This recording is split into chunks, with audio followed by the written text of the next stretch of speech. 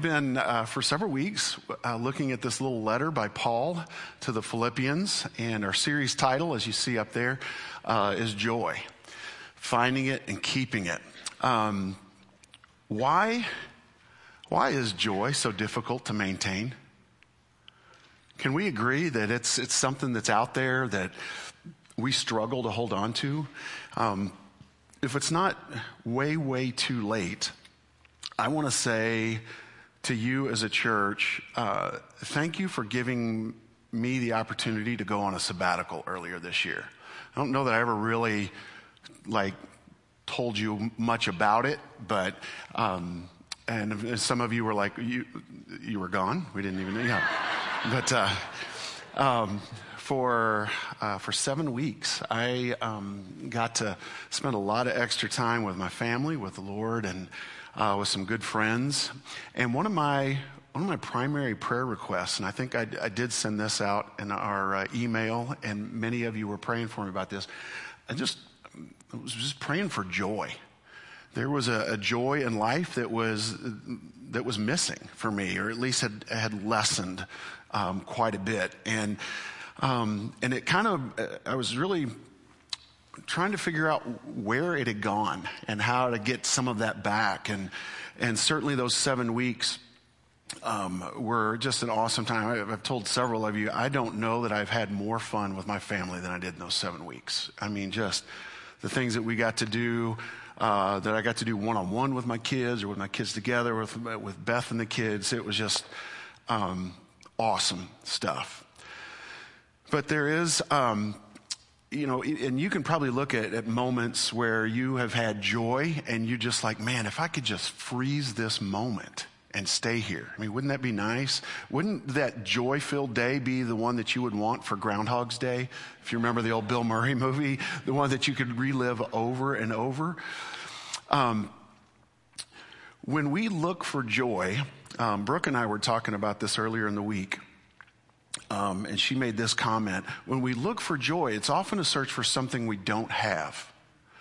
It's like we're reaching for something. We believe it's there. We don't know exactly how far it might be, but we're reaching out for it.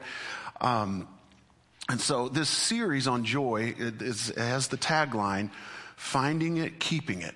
And I want to just break that down. Next week, we're going to start our Advent series. And so I kind of wanted to wrap up this Philippians series, although we haven't gone through every verse in the book of Philippians in that little 4-chapter letter. I wanted us to consider the role of joy and rejoicing, which is mentioned 12 or more times in that little letter.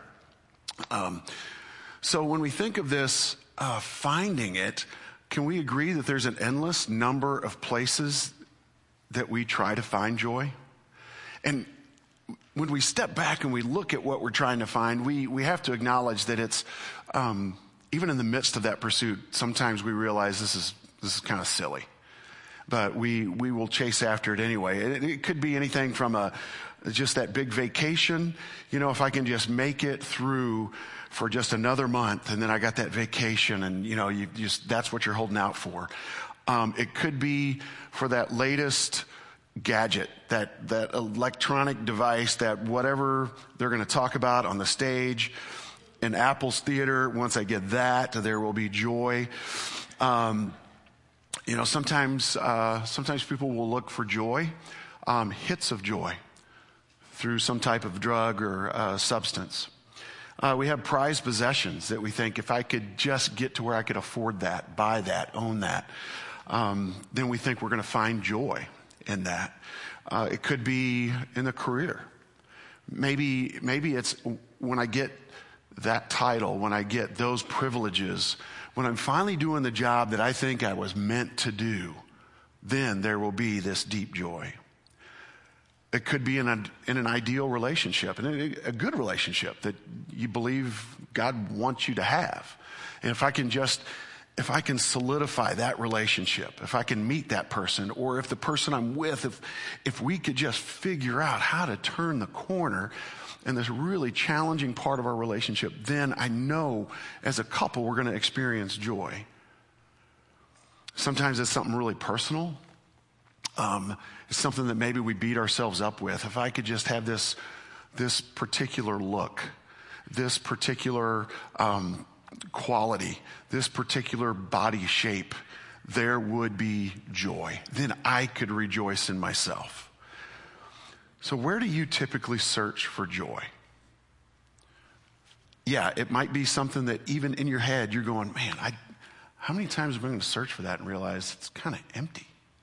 But we keep coming back to it. Again, when we look for joy, it's often a search for something we don't have. So if finding joy is difficult, can we see how keeping joy is even that much harder? At least this is my experience. What may have filled you with joy yesterday, is that going to fill you with joy today? How many of us just went nuts over that first iPhone? How many of us would find joy in that first iPhone now? Not as many. How many of you wish you could go back to a flip phone? Yeah. And you know what? In a little bit, you wouldn't find joy in that either. What you thought was going to simplify your life is still going to be just as complicated. And maybe it's not going to be as joyous as you thought. So how do we find this, keep this? Is this something that just boils down to personality type? And maybe you just kind of, you know people who have tasted this joy and who, for the most part, live a consistent life of joy. And you just figure, it's one of those people, that you want to be like, but that kind of irk you at the same time. Those are the people that are glass half full. And then you've got other people that are glass half empty. And then you got people like myself, glass half full of poison. And, just those really melancholy types is what we're talking about. So is that what it is? Is it just, some of us are wired for joy and some of us aren't? Are we even striving for something that God wants us to have here on this earth? Are we intended to not really have joy here so that we long for heaven that much more?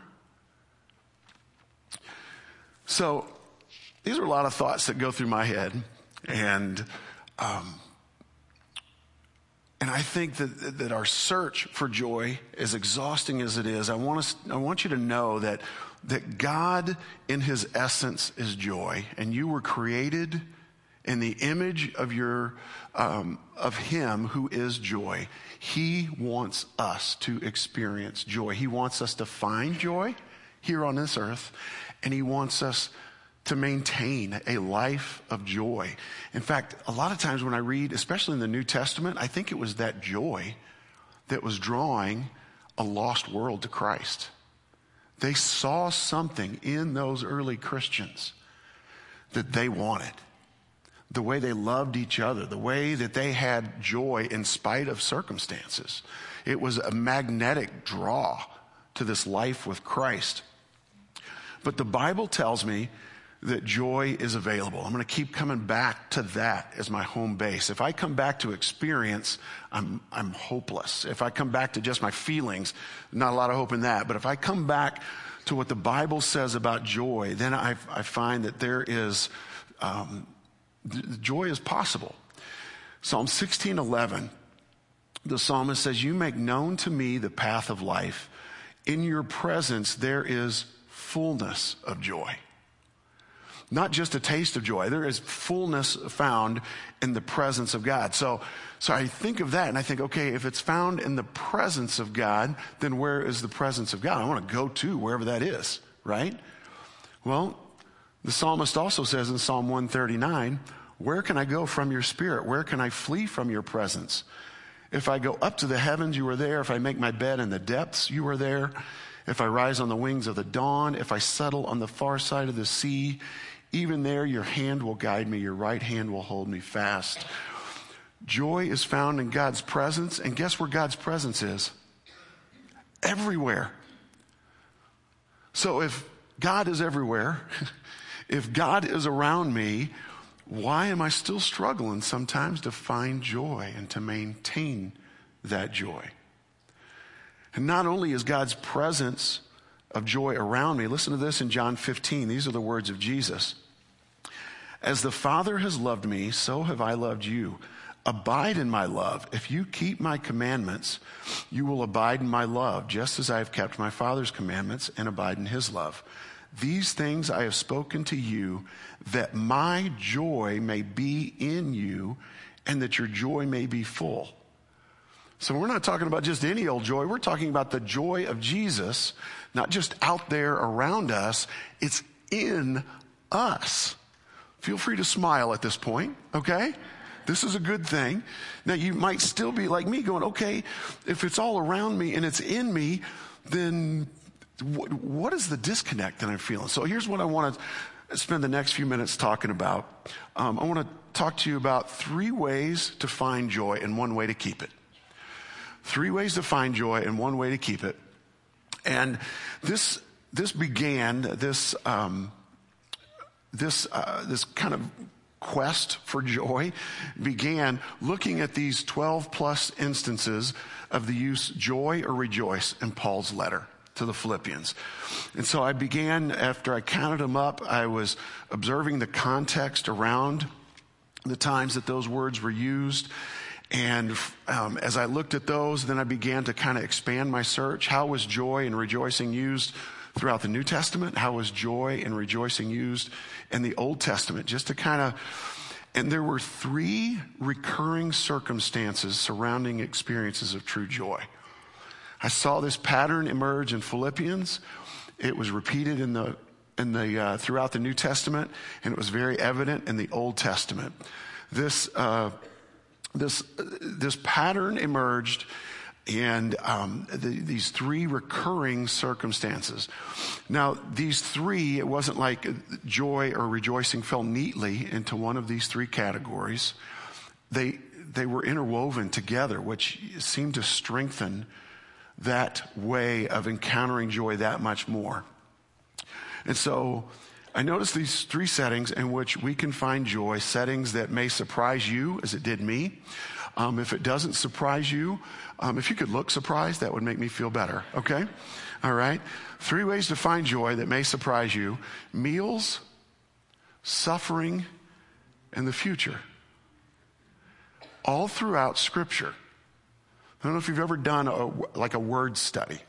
They're a lot easier now that we have so many tools on the internet. But you can pull up a word like joy or rejoicing, and you find that, and you look at what's going on around it. What's happening? What is God doing? What are the people doing in that moment? And you will see over and over, joy is mentioned in the midst of sharing meals, in the midst of suffering, and in the midst of a future focus, looking ahead to what is coming. And so I know right now some of you are thinking, great, let's talk about 1 and 3. This sounds really good. I am fine with 2/3 joy this morning. Let's go with that. I want us to let's walk through each one of these, and I'm just going to pull like 1, maybe 2 references throughout from Scripture on these. But if you're looking for a fun study, dive into this. Know that studying these things doesn't bring you joy, though. Okay? Studying joy doesn't bring you joy any more than reading a book about swimming is going to help you swim. Okay? And we're going to talk about what you're going to have to do to maintain it, to keep it, to really get in there with it. But a joy in meals. Is there a better weekend for us to talk about joy in meals? I mean, we are a people here in the United States, and if you're from outside this country and you've come in, Thanksgiving wouldn't make a whole lot of sense to you. But for us, how many of us actually talked about what Thanksgiving was for at our Thanksgiving meal? 1. Thank you, Annette. All right. 2, 3. Okay. When you think of Thanksgiving, what do you think of? Food. Yes, it wouldn't be Thanksgiving without the meal. Hey, thanks, those of you in history that did all that amazing stuff. I'm here to eat, okay? Pretty much, can you kind of think of every significant gathering we have, there's a food associated with it? I mean, Thanksgiving is turkey. Christmas, you might have a specific food associated with that. Maybe an Easter meal. Even July 4th. Barbecue, yeah. I mean, there is a birthday. Oh, is that your birthday? Okay. Oh, okay. Yeah. Oh, a birthday cake for birthdays? Yeah. What is a birthday without something very healthy to eat? Yeah. There is joy in meals. And as you read through the scriptures, you'll see God was really big into his people celebrating. In fact, if there is a discipline that we probably lack a lot of here in the church, it's celebrating. God encouraged the people over and over, press the pause button and celebrate. And the way I want you to celebrate this is I want you to remember what I've done. I want you to celebrate what I'm continuing to do. And I want you to celebrate how I am a God who is faithful and will continue to do this. And by the way, eat a whole lot of really good food while you do. Over and over. In Leviticus 23, this is the first use of the word rejoice in the Bible. In Leviticus 23, the Lord is kind of laying out the calendar, the yearly calendar for his people Israel. And he's telling them specific times of the year when they are going to celebrate. And this is the Feast of Booths or Tabernacles. This is when they would build these temporary dwellings and remember what it was like. And this has carried on. It carried on for generations afterwards. But they remembered that they were people who wandered, who lived in a temporary dwelling. And we read in Leviticus 23:40, this is the first use of the word rejoice. On the first day, you are to take branches from luxuriant trees, from palms, willows, and other leafy trees, and rejoice before the Lord your God for 7 days. And a little bit earlier in that same chapter, for 7 days present food offerings to the Lord, and on the 8th day hold a sacred assembly and present a food offering to the Lord. Can you imagine Thanksgiving for 8 days? And I don't mean just the leftovers that we have for 8 days, okay? Beth, we had turkey and dumplings last night. It was so good. So good. That's just the leftovers. Can you imagine 8 days of this is a fresh Thanksgiving meal for lunch, another fresh meal for dinner? I mean, this is a big time. In Nehemiah 8, this is a picture of the people that have returned from exile. This small number of people have returned from exile. They were in exile because they blew it. They had disobeyed. They were rebellious. If we were to use marriage terms, they were not faithful.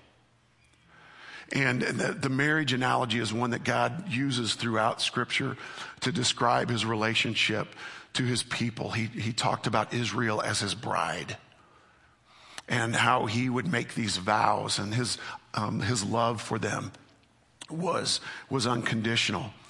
And in Nehemiah 8, Nehemiah says to the people, in the midst of they've just opened up the law, they've had the law read to them, and they are weeping because they realize how they have broken every vow that they made before God. They did, their ancestors did. Nehemiah says to them, go your way, eat the fat and drink sweet wine, and send portions to anyone who has nothing ready, for this day is holy to our Lord, and do not be grieved, for the joy of the Lord is your strength. When it talks about eating the fat, it's not talking about cutting away the meat and only eating the fat. It's actually talking about find the choicest cut of meat. And I want you to eat just that choice part of the meat. I want this to be the tastiest meal that you have. And I want you to rejoice, even in the midst of this truth that you have been unfaithful.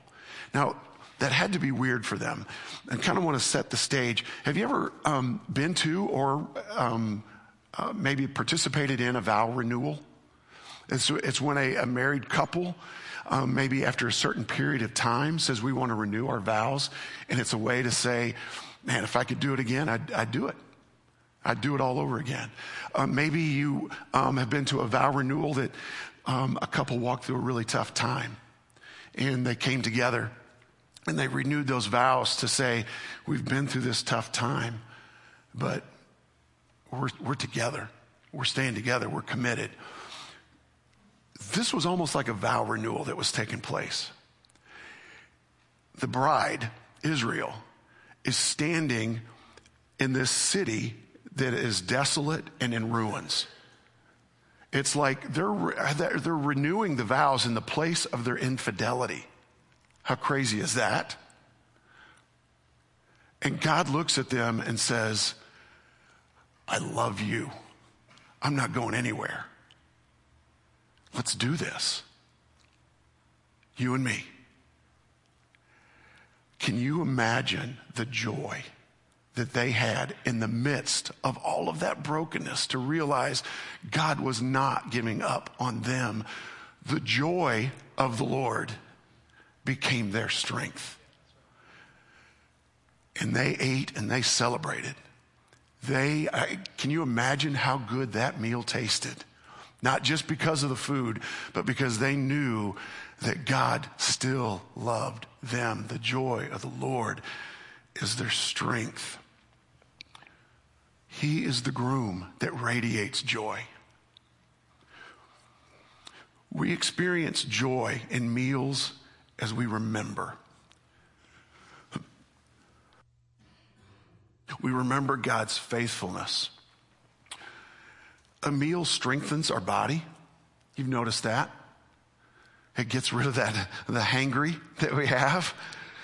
We can go to the table a little weak, but we walk away with more energy. So the meal strengthens our physical body, but it also strengthens the soul with joy as we remember God's faithfulness. God instituted several meals, one of which we're going to close out our service with, that are intended to bring us joy as we partake of that meal because we remember God was faithful. God continues to be faithful, and he will be faithful. Joy in meals. Second one, joy in suffering. You gonna stick around for this one? Okay. Hebrews 12:2 says this, looking to Jesus, the founder and perfecter of our faith, who for the joy that was set before him endured the cross. So this is one of so many times when joy and suffering are mentioned together. Happened a whole lot in Philippians, which isn't surprising when you realize that the author of that letter wrote it in a time of suffering. Paul, in prison, chained to a Roman prison guard, suffering, sacrificing, talked about joy. Patterning his life after Jesus, the founder and perfecter of his faith, who for the joy that was set before him endured the cross. Now, I got to admit, this verse made me feel guilty for the longest time. Because I remember thinking, okay, so does this mean every time I experience pain, I'm supposed to laugh through it? I'm just not Jesus-y if I don't feel some kind of joy bubbling up within me in the midst of pain? If I slam my finger in a car door on accident, I don't usually say, praise the Lord. I'm just saying, okay? That is not joy that's welling up within me, okay? So am I missing the point here? I mean, it's not like Jesus was laughing as they drove the nails through his hands and feet. And I don't think, I'm pretty sure, that this verse is not saying every time we feel pain, whether it's physical or emotional pain, and given the choice of the two, can we agree we'd almost rather endure physical pain than the emotional pain? But this is not saying that when we feel pain that we are supposed to laugh it off and sing some happy joy song and act like nothing happened. When something hurts, you say, ouch, and that's okay. When we feel pain, we voice it. And it's okay to take your complaints to God. In fact, God wants us in the midst of our pain, in the midst of our suffering, to take our complaints to him. Get this, he wants to hear our complaints. Is that not the craziest thing? He says that several times in the Psalms. Bring your complaints to me. So what's he talking about here? What is this joy and pain? Our house, I don't know that our house is filled with any more or less laughter than yours. But there is one time when, a recurring time when our joy kind of hits peak moments. My wife, Beth, can eat hot food and it doesn't faze her, whether it's temperature hot or spicy hot. I have to blow on a bowl of soup for like 3 hours before I can take my first little sip. No lie, I'll be like on my third spoonful, her bowl is empty. And she's just looking at me, shaking her head, Sometimes I forget to blow on my food. I'm too hungry. I just forget what happened the night before. And I'll put a giant spoonful of scalding something in my mouth, and then I'm scrambling for ice water or something, or I'm doing that. You ever try to do that where you're trying to blow on your food while it's in your mouth, When this happens, my wife starts laughing so hard. I mean, like she thinks this is the funniest thing when I burn my mouth.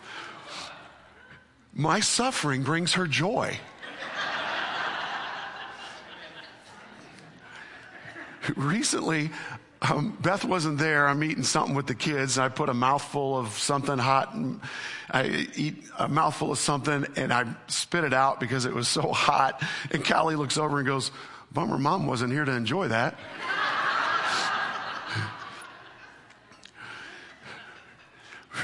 Spicy hot. We did a trip to the Holy Land, and included with that was this trip to Amman, Jordan.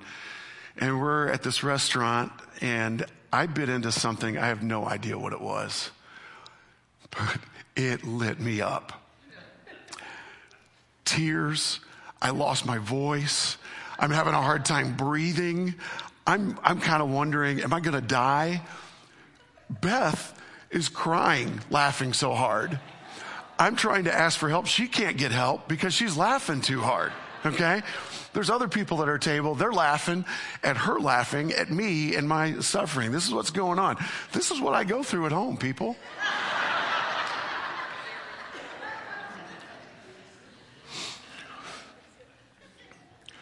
Joy is not found in watching other people suffer, okay? We know that, right? And the joy that comes from suffering is not a joy for the suffering. Let's be really clear on that. It's a joy for the benefits of enduring and sticking with that suffering and pain because of what it's going to produce. James 1. Consider it pure joy, my brothers and sisters, whenever you face trials of many kinds, because you know that the testing of your faith produces perseverance. Let perseverance finish its work so that you may be mature and complete, not lacking anything. There's a joy in suffering because you know that on the other side of that is something that you would never know or experience or have. And you cling to that hope. Hebrews 12:2 could also mean because of the joy that was set before him. In other words, let me read Hebrews 12:2 again from the Message translation, which was by Eugene Peterson. Because he, Jesus, never lost sight of where he was headed, that exhilarating finish in and with God, he could put up with anything along the way. Cross, shame, whatever. And now he's there in the place of honor right alongside God. Do you see what powered him through that suffering? And then verse 3, when you find yourselves flagging in your faith, go over that same story again, item by item. That long litany of hostility he plowed through, that will shoot adrenaline into your souls. I love that picture. That will shoot adrenaline into your souls. That's like joy is an adrenaline, isn't it? We see what Jesus endured, and we receive the joy for that. I know so many of you are making sacrifices right now. I'm privileged to hear you as you share your stories. as you share some of the painful things that you're going through in life.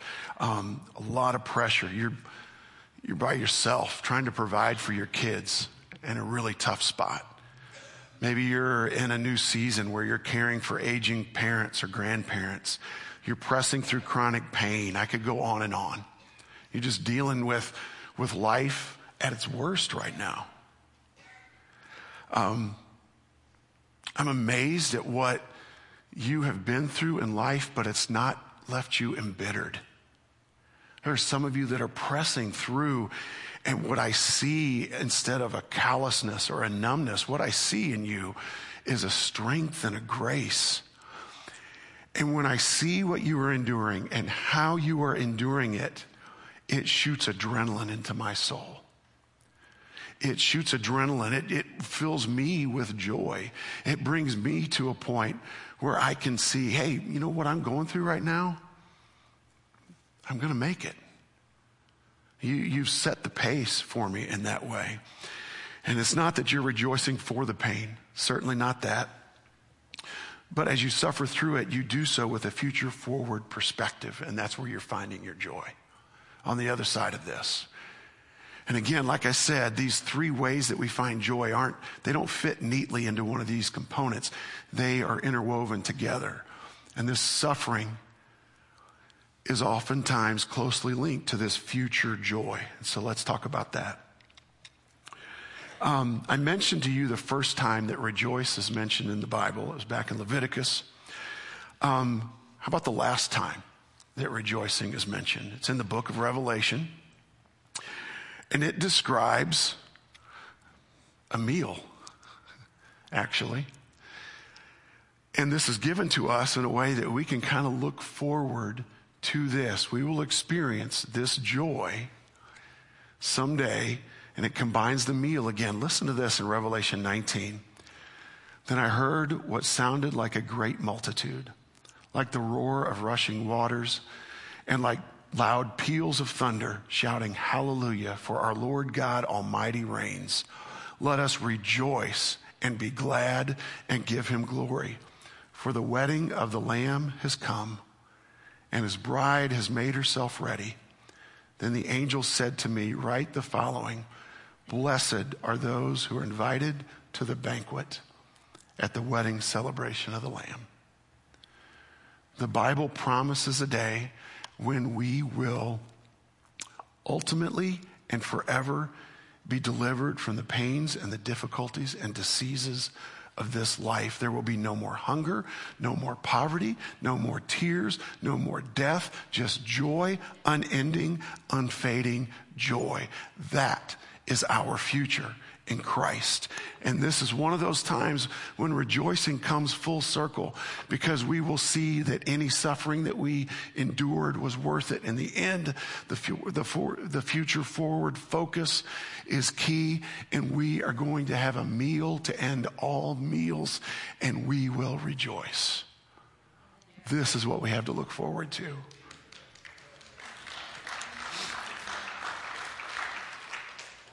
Three ways, maybe surprising to you, to find joy.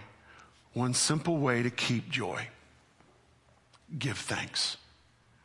Simple way to keep joy is by giving thanks. I just want to remind you, I am preaching loudest at myself right now.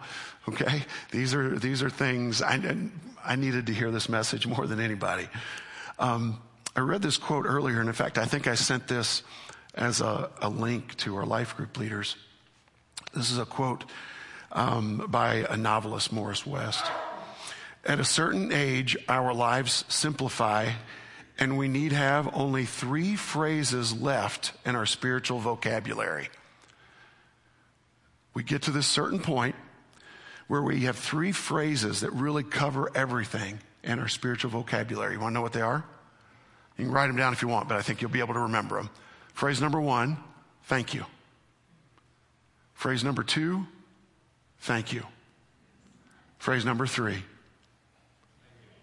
you're welcome.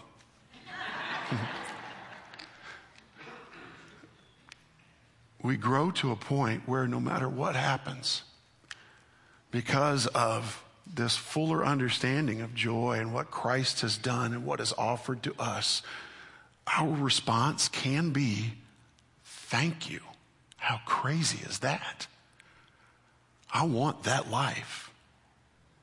Now, where I would wrestle with the truth of his comment, it begins by saying, at a certain age, our lives simplify. Unfortunately, this isn't something that just happens chronologically.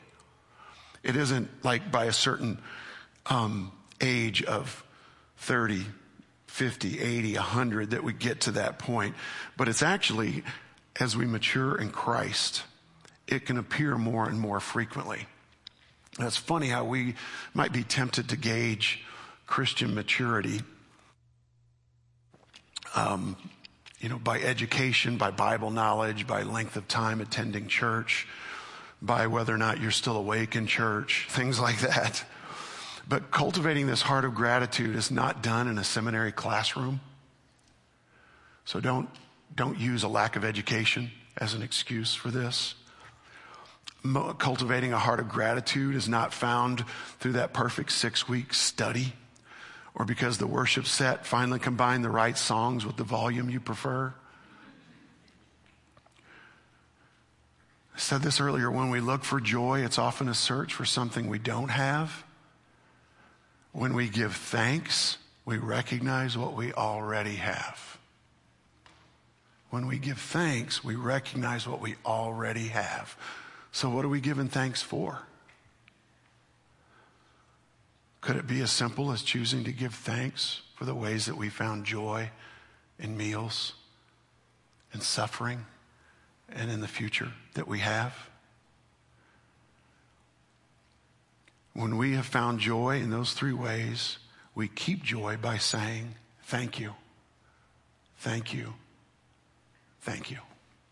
I'm going to ask our worship team to come up.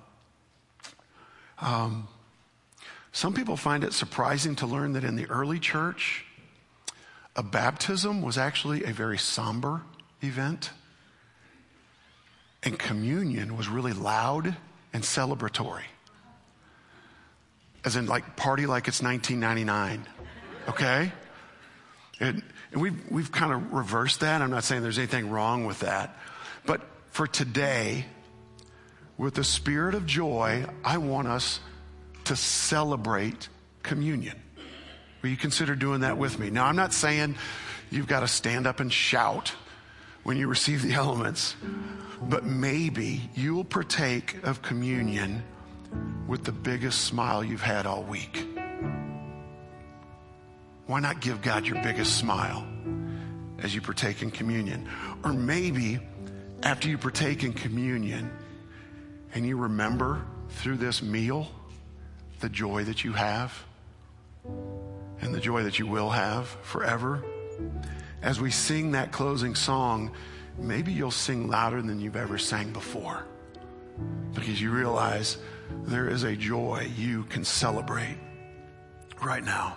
I'm going to ask you to bow your heads. Lord God, in you is fullness of joy. As we share in communion, open our eyes to see a combination of all 3 aspects of joy. How this food and drink represent your Son's holy suffering, and that this is a foretaste of the great wedding feast in the future. And for this, we say thank you. Amen.